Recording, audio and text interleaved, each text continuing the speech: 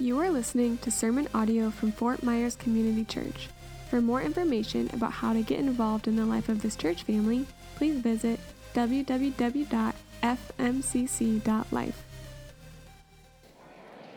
Hope you're doing well. Before we jump in today, I just want to celebrate a couple things. As we were singing that song, Praise God, from whom all blessings flow.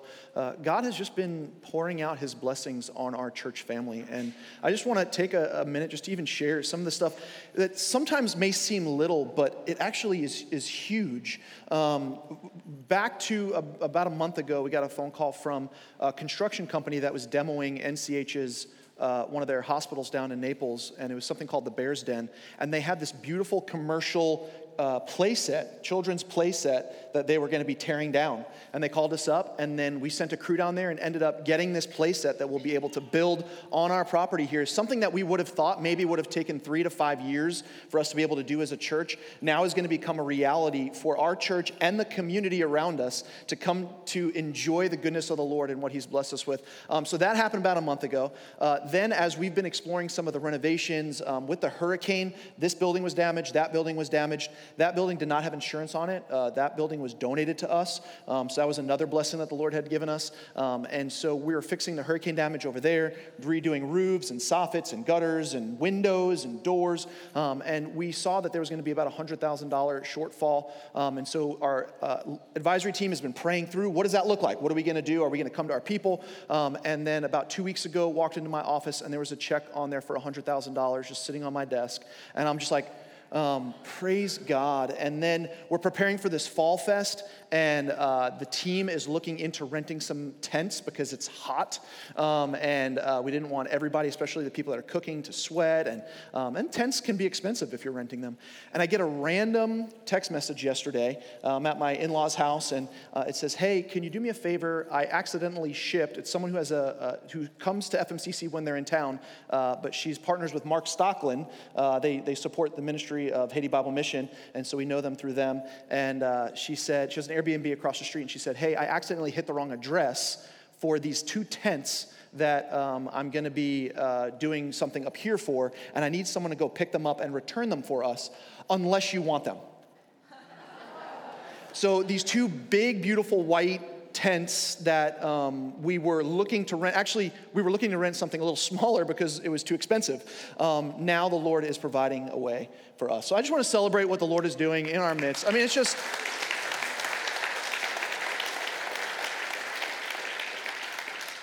you can't make this stuff up. I mean, it's just praise God, from whom all blessings flow. So I want a little interaction here. Today's going to be an interactive day. So I want you to just make some noise. If you're not a noisemaker, you can raise your hand. If you work in like an office, raise your hand. If you do some kind of office work, come on, let me hear you. All right. So office work. What about if you are an outside worker, maybe construction, or if you work outside, work with your hands? Okay, awesome, very cool. What about the medical field? Do we have any medical field personnel? Yeah, we've got a bunch of them around. Yep. Students, where are my students at? All right, good. You guys work, right? You work hard at your schoolwork.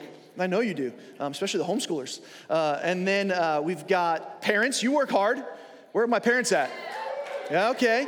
You work and toil and strive. What about retired folk? Do we have any retirees? Yeah, okay. Awesome. First responders. Where are my first responders? Thank you all so much for your service. Let's hear for our first responders. I don't see him. I believe Jose's probably even working today, one of our pastoral residents. But last week, we spoke about rest. And so I'm sure you were coming into here, if you were here last week, and that was a great moment to talk about the rest that we have before the Lord in Sabbath rest, the Shabbat, and what it means for us to spend time every day, every minute, every moment, and every week in intentional rest, worshiping the Lord with all we do. And then today we're going to talk about work. So who loves to get things done? Where you at? Who likes to get things done? Husbands, be careful. Your wife's about to write a honey-do list for you. She's like, oh, you do? Oh. Did you know we were made to work? And work can bring glory to God. So there's 3 things I'd like us to see today as we're looking at this passage. 1, we were made intimately 2, we were placed intentionally. And then 3, we were commissioned imperatively. So let me pray and then we're going to jump in.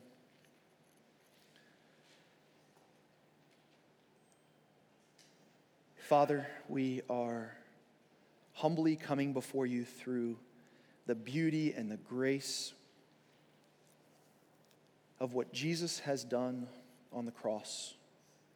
We can interact with you, we can talk to you, we can have personal, intimate relationship with you because of Jesus and what he has done for us.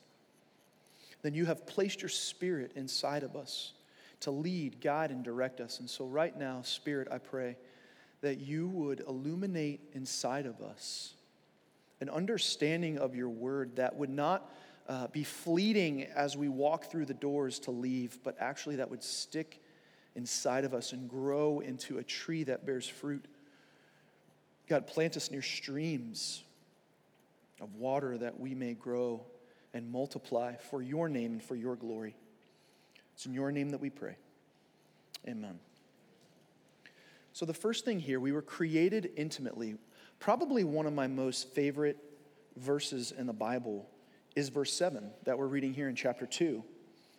Then the Lord God formed the man of the dust from the ground and breathed into his nostrils the breath of life. And the man became a living creature. You know, the last couple of weeks we've been looking at the creation story. The power of God's words, creating mountains and fish and birds and buffalo and the platypus. He speaks it and it comes into being. But then there's this moment in chapter 2 in verse 7. And this right here, I love watching my 5-year-old play. She's probably have been one of our best players because she truly makes her toys come to life. There's such an intimacy that she has with the characters that she plays with. And so she gets down really close to her toys and she's speaking to them. And she's making them speak. And I think it's such a beautiful example of the creation story because at one point God speaks and creates the mountains and the trees and the birds and all that stuff. But then with man and woman, he intimately begins to, with his hands and his mouth and his being, create and form man and woman, right? And so he forms them and creates man and woman intimately. And then the beauty of this is not that he just forms it and creates it, but then there's this intimacy to breathe the breath of life into the nostrils of man. This is beautiful. This is intimate. The God of the universe desires to have this type of interaction, intimate relationship with us. And he breathes the breath of life. You would freak out if this thing came to life, right? Into us so that we may know him and have relationship with him. There's an intimacy here that in the creation of man, this is the kind of relationship that God has created us to have with God and with one another. And in a few weeks, we're going to talk about the relationship between man and woman, and we're going to talk about the relationship that we have with one another. But God, even in himself, has always existed in relationship. I want you to think about that. There's a doctrine seen all throughout Scripture. This is what is known, that there is a Trinity. God the Father, God the Son, God the Holy Spirit. And I love what Saint Athanasius says in the 4th century. He says, the Father has never been without his Son. The amazing mystery of the origin of personality is that one God exists as 3 persons in one being or substance or reality. The one substance or being of God inherently involves personhood.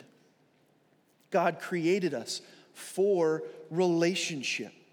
And he intimately created man and woman in his image.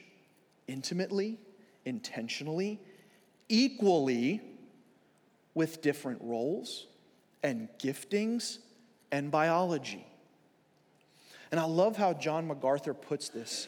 He's an author and pastor and writer, and he says, "It was not only Adam who bore the image of God, but the woman did too, as well as all of their offspring." We see this in Genesis 1:26.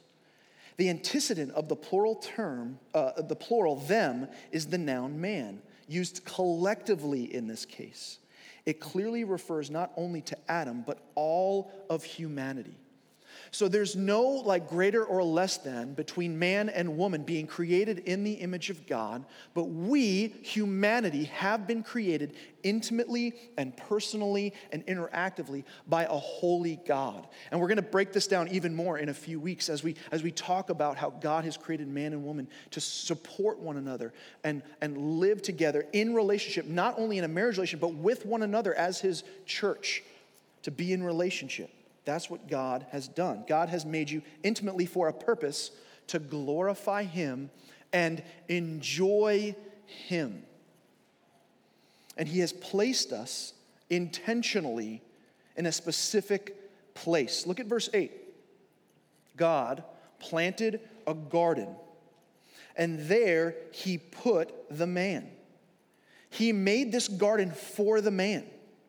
Here we see the blessings that God surrounds man with. God has given man everything. All the relationships that you have in your life, God has given you.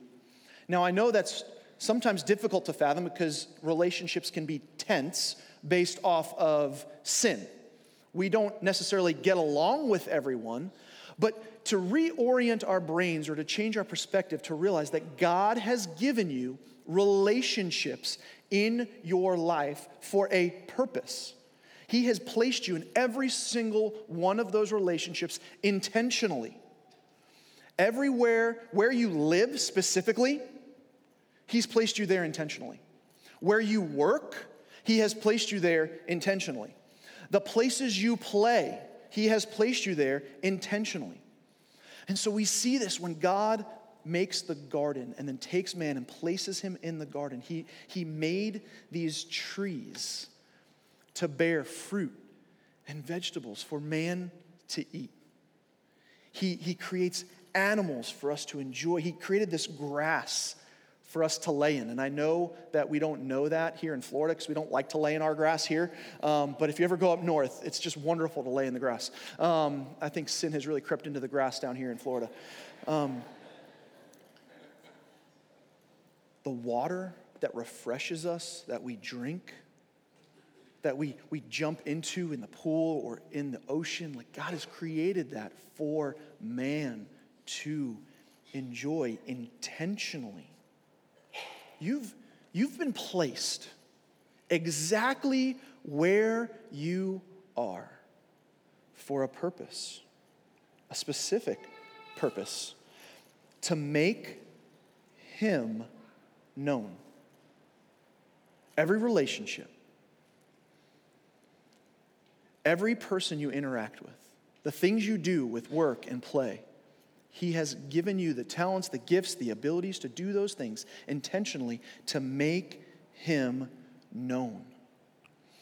Now, if you're a guest and you're coming in here maybe for the first time, or if you're someone who doesn't really truly understand who God is and who Jesus is and what he has done for you, maybe you would say you're not religious. Maybe you would say you're not spiritual. I'm a realtor, so I have a job outside of the church that I interact with a ton of people. And often when they hear that I'm a pastor, one of the number one things that I hear is that they're like, well, I'm just not religious. I'm not spiritual. That's often the interaction that I receive. And what I want you to know, that you are welcome here if that's you today. But God has placed you here intentionally and specifically today, in this very moment, not to make you religious or spiritual. I want you to understand this. He's not placed you here to make you religious or spiritual. He didn't lead you here today to make you good. He wants to offer you life. The beauty of the gospel is that we were dead in our trespasses and sins, But God, being rich in mercy because of the great love for which he loved us, made us alive in Christ. By grace, we have been saved through faith, not because anything we have done, but because a gift of God has been given to us through Jesus. So if you're here today and you're like, oh, I don't understand spirituality, I don't want to be religious, God hasn't called you to those things. He's called you to a relationship with him. He wants you to know him because he knows you. And he has made you in his image. And then there are those of us that are here today that would say, yeah, I have trusted Jesus as my Lord and Savior. Well, he has placed you in your job. He has placed you in your neighborhood, in your family, students, in your school, in your sports, for a purpose, and that's to tell others about him. This is the good news of the gospel. This is what God has called us to, invited us to be a part of in our work. So God has created us intimately. He has placed us intentionally, and then he has commissioned us imperatively.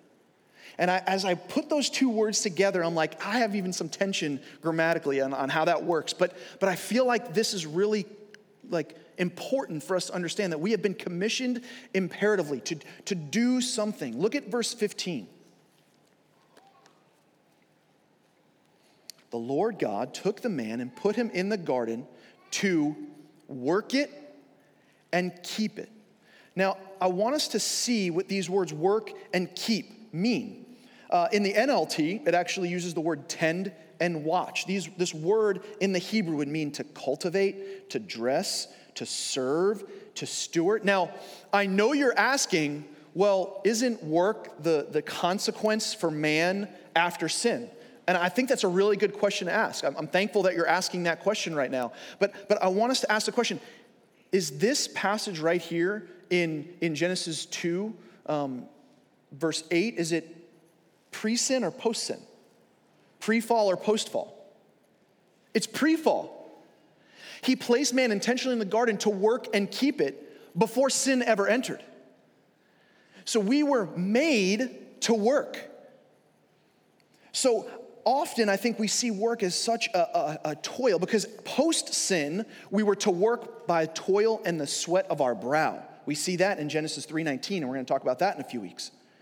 But God has and will redeem our work. And I think we could even look to the eternal mindset of this thing and think towards like in heaven, like even ask the question like, are we going to be working in heaven? I think that's a good question to be asking. And I don't think that it's explicit throughout Scripture, but I believe yes, and here's why. Because work wasn't toil. In fact, there was no line between work and play. Like, Adam and Eve truly enjoyed cultivating and tending the garden. They enjoyed it. Like, for some of you here, like your green thumbs, you love to work in the garden. Like, but they weren't pulling weeds because weeds weren't a thing. Weeds are a product of sin. No. They were working and keeping it out of an overflow of joy and enjoyment for God. Adam wasn't working for a living. He had the fullness of life. We work for a living post-sin, and so we work and toil by the sweat of our brow. But God has and will redeem our work.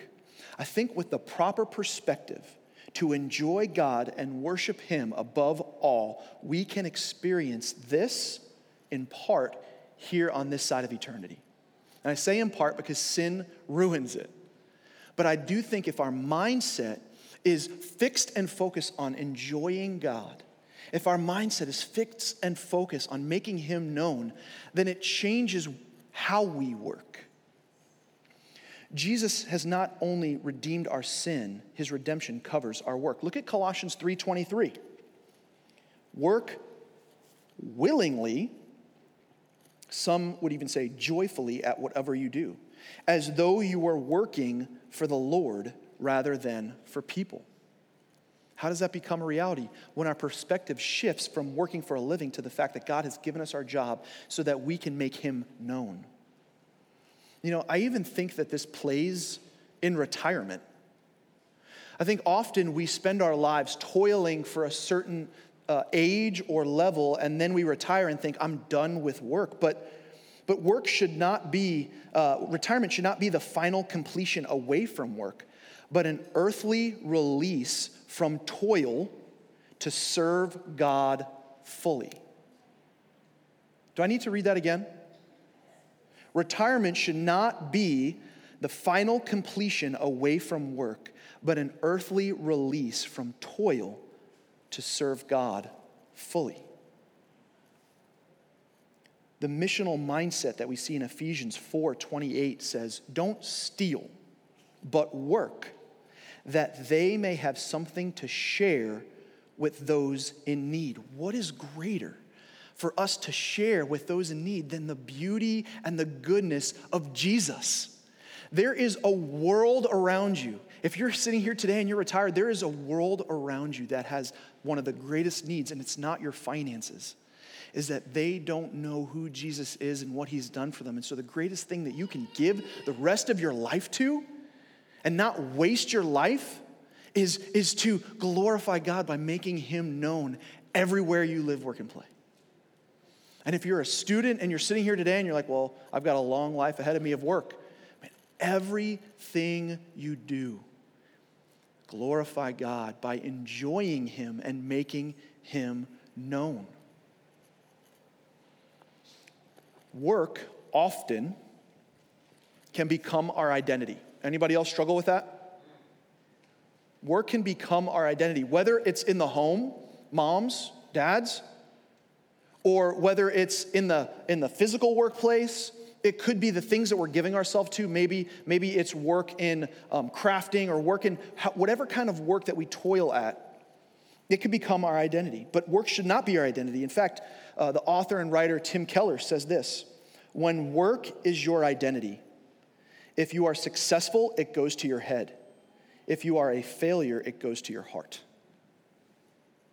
Work cannot be our identity. Our identity is in the fact that we have an intimate creator who has formed us and made us exactly who we are for a purpose, to love him and know him and serve him. In this commissioning to work and keep, we see the boundaries for man's protection and joy. And I think that in verses 16 and 17, we see the first beginnings of God beginning to lay out some boundaries for us to understand and know on this earth what it means and what it looks like to enjoy him to the fullest. Look at verse 16.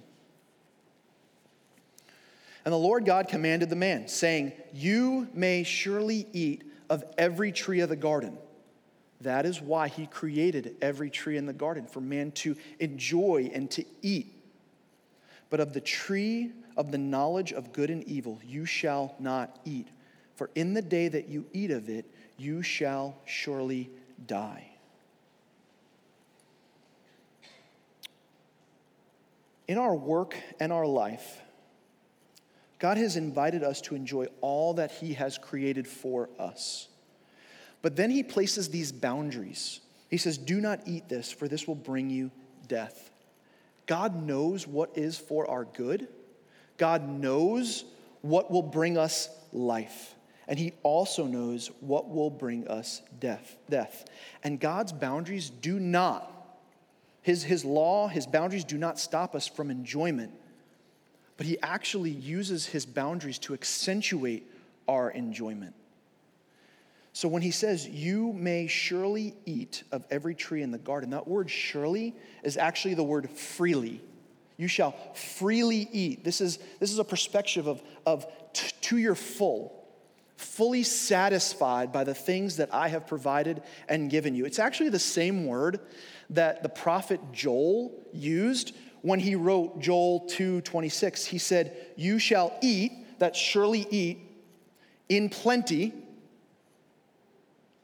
and be satisfied, and praise the name of the Lord your God, who has dealt wondrously with you, and my people shall never again be put to shame. This is the same idea. He pulled from Genesis this word that we see here, that we can fully enjoy that which is God has given us. But then God also places these boundaries in our lives to say, hey, don't do these things because these things will bring you death. guess what? God does not want you to experience death, but he wants you to experience life. And often, we pursue temporary satisfaction and fulfillment instead of eternal satisfaction and fulfillment. It's kind of like surrounding your life or filling your life with fast food all the time versus eating things that will nourish your body. God has created food for our nourishment, and this is coming from a foodie. I have to understand this. Like, he's created food for my nourishment, not for me to gorge myself and be gluttonous and for me to just give myself to the things of this world just to satisfy me temporarily. And that's how we live our lives. He says, you may surely eat of every tree in the garden. This is not a call to religion, but an invitation into relationship. He is the source of our joy. See, religion focuses our attention on rules over relationship. Do we understand this? Religion focuses on the rules over relationship. So we got things like lying and pride and self-centeredness and sexual immorality and drunkenness and cheating and stealing. All of that's going to bring us death, even if you think you've gotten away with it. Students, I think one of the most difficult things that I learned growing up was this idea that if I wasn't caught, it was okay. Like, if people didn't know that I was doing this, then I was good because I wasn't getting in trouble. But none of the things that I did in those moments ever brought me life. In fact, what it did is it caused in me a craving for more of the junk, just like sugar does. I don't know if you know how sugar works, but it's an addiction. And the more you eat sugar, the more you crave sugar. And so what sin does to us is it lures us in by attracting us, saying, hey, try this out. It may bring you some temporary satisfaction. And we think if we can do this in private, if nobody finds out about it, then it's okay. And I want you to know it's not. It will only bring you death. The devil's going to try to convince you in the small things and the big things that these things are okay. And I want you to know it will only destroy your life. God has a purpose for things like sex. He has a purpose for things like relationship between a man and a woman. He has purpose for things like relationship with his church. He has purpose for your work. He has purpose for the things you enjoy to do. But it's for his name and his glory. And there is a big difference. And if you're tracking with me, if you've walked with Jesus for any amount of time, you know that when you live your life in such a way or do something to the glory of God, there is a sense of joy and fulfillment that you have felt in those moments that far exceeds anything that you can do with a substance. It just does. And until you've experienced the goodness of the Lord, you don't know what I'm talking about. Because you're sitting there, you're like, but I don't get it. And that just pushes me back to helping you understand that a relationship with God is what God has intimately created you for. He has made you for a purpose. He's created you intimately. He's placed you intentionally where you are and commissioned you imperatively, not to a religion, but into a relationship. God set up boundaries for man's protection and joy. And so trust him when he says, don't eat. Trust him. So here's the good news. Jesus completed his work for us. Jesus, sometimes I don't remember this or wrap my mind around this, but Jesus existed in a place where he was being worshiped 24/7, where he had everything he could ever desire. He didn't want anything. He didn't grow tired. He didn't grow hungry. He didn't bleed. And he left that. To be born a baby, to be born in a manger, in a trough of an animal that they eat out of and drink out of, because he knew that we had a need. He knew that that intimacy was broken because we had walked away from him. And so he got tired, and he got hungry, and he bled, and he experienced physical beatings and death.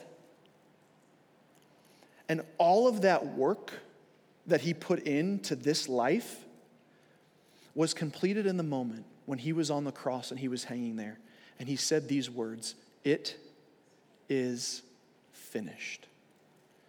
Jesus finished his work for you, so you don't have to toil and strive for his salvation. He has given that to you by faith through grace. So when we talk about we were made to work, we're not talking about the fact that we have to pull up our bootstraps, that we have to get to work, that we have to get God to acknowledge us because of how hard we work. No, it's because of how hard he worked and all the work he did on the cross for you and for me that we have life in him. So then what is our response to the fact that we no longer have to toil and strive and work for his approval? The response is that we joyfully work for his glory. That's the response, is that there's a joy and an awe and a satisfaction and a wonder in the fact that every moment that we have to pull a weed or be out in the hot sun or whatever it may be, that we can work to the glory of God and the enjoyment of him for his glory. This is not a pull up your bootstraps to earn God's favor, because you are right now in this very moment fully known and fully loved because of what Jesus did for you. And so there's an acknowledgement in our hearts and our minds to say, God, I trust that you did everything I will ever need for my salvation. And now I will live the rest of my life for your name and for your glory. So when we say work, we don't say that with the toil and strive idea that we have post-fall. We say that with this joy and emphasis on, no, we can be fully satisfied in God as we go and make him known throughout the world in everything that we do. So when we work unto the Lord, we work unto the Lord, not men. When our boss is heavy pressing down on us for deadlines and treating us poorly, we work unto the Lord, not men. When we have dissension in our marriage, we strive and work to glorify God by men laying down your life, just as Jesus laid down his life for you, and women submitting to your husband, not because he deserves it, but because of what the Lord has done for you. God is good, and he loves you very much. He intimately created you. He placed you intentionally, and he's commissioned you imperatively to joyfully work for his glory. I'm going to put a psalm on the screen, and this is how I want us to end. I want us to read this together. And I'm actually going to ask us to read it together 3 times. There's something beautiful in Scripture as you go throughout all of Scripture that when you see something said 3 times in a row, there's like this completeness to it. Holy, holy, holy is the Lord God Almighty. And so what I want us to do is I want us to read this 3 times to speak to the Lord our desires for what we want him to accomplish in our hearts through the power of the Holy Spirit. This is Psalm 90, verse 17. Would you read this with me 3 times? May the favor of the Lord our God rest on us. Establish the work of our hands. May the favor of the Lord our God rest on us. Establish the work of our hands. May the favor of the Lord our God rest on us. Establish the work of our hands. All for your name and your glory, Lord. Amen. Father, thank you that you have given us life and life to the full. God, that you finished the work on the cross so that we may have life in you. So I pray that our lives would be a beacon of hope for the community around us. Everywhere we live, work, and play, Lord, because of sin, we toil and strive. Because of sin, there are broken relationships. Because of sin, there is addiction to substances and the abuse of the things that you have created for us to enjoy. But God, I pray, through the power of your Holy Spirit, that you would redeem all of those things, that you would help us to lay aside that which will only bring death, and that you will cause in us a surrender, an admiration, an awe of who you are and what you have done for us in such a way that we would make your name great. That we would live our lives, whether it is as a student, as a child, as a parent, as an office worker, as someone who works outside, as a first responder, and everything in between.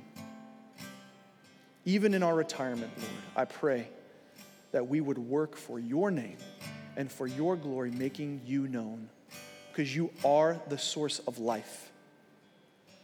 Thank you, Lord, for all that you are. It's in your name that we pray. Amen.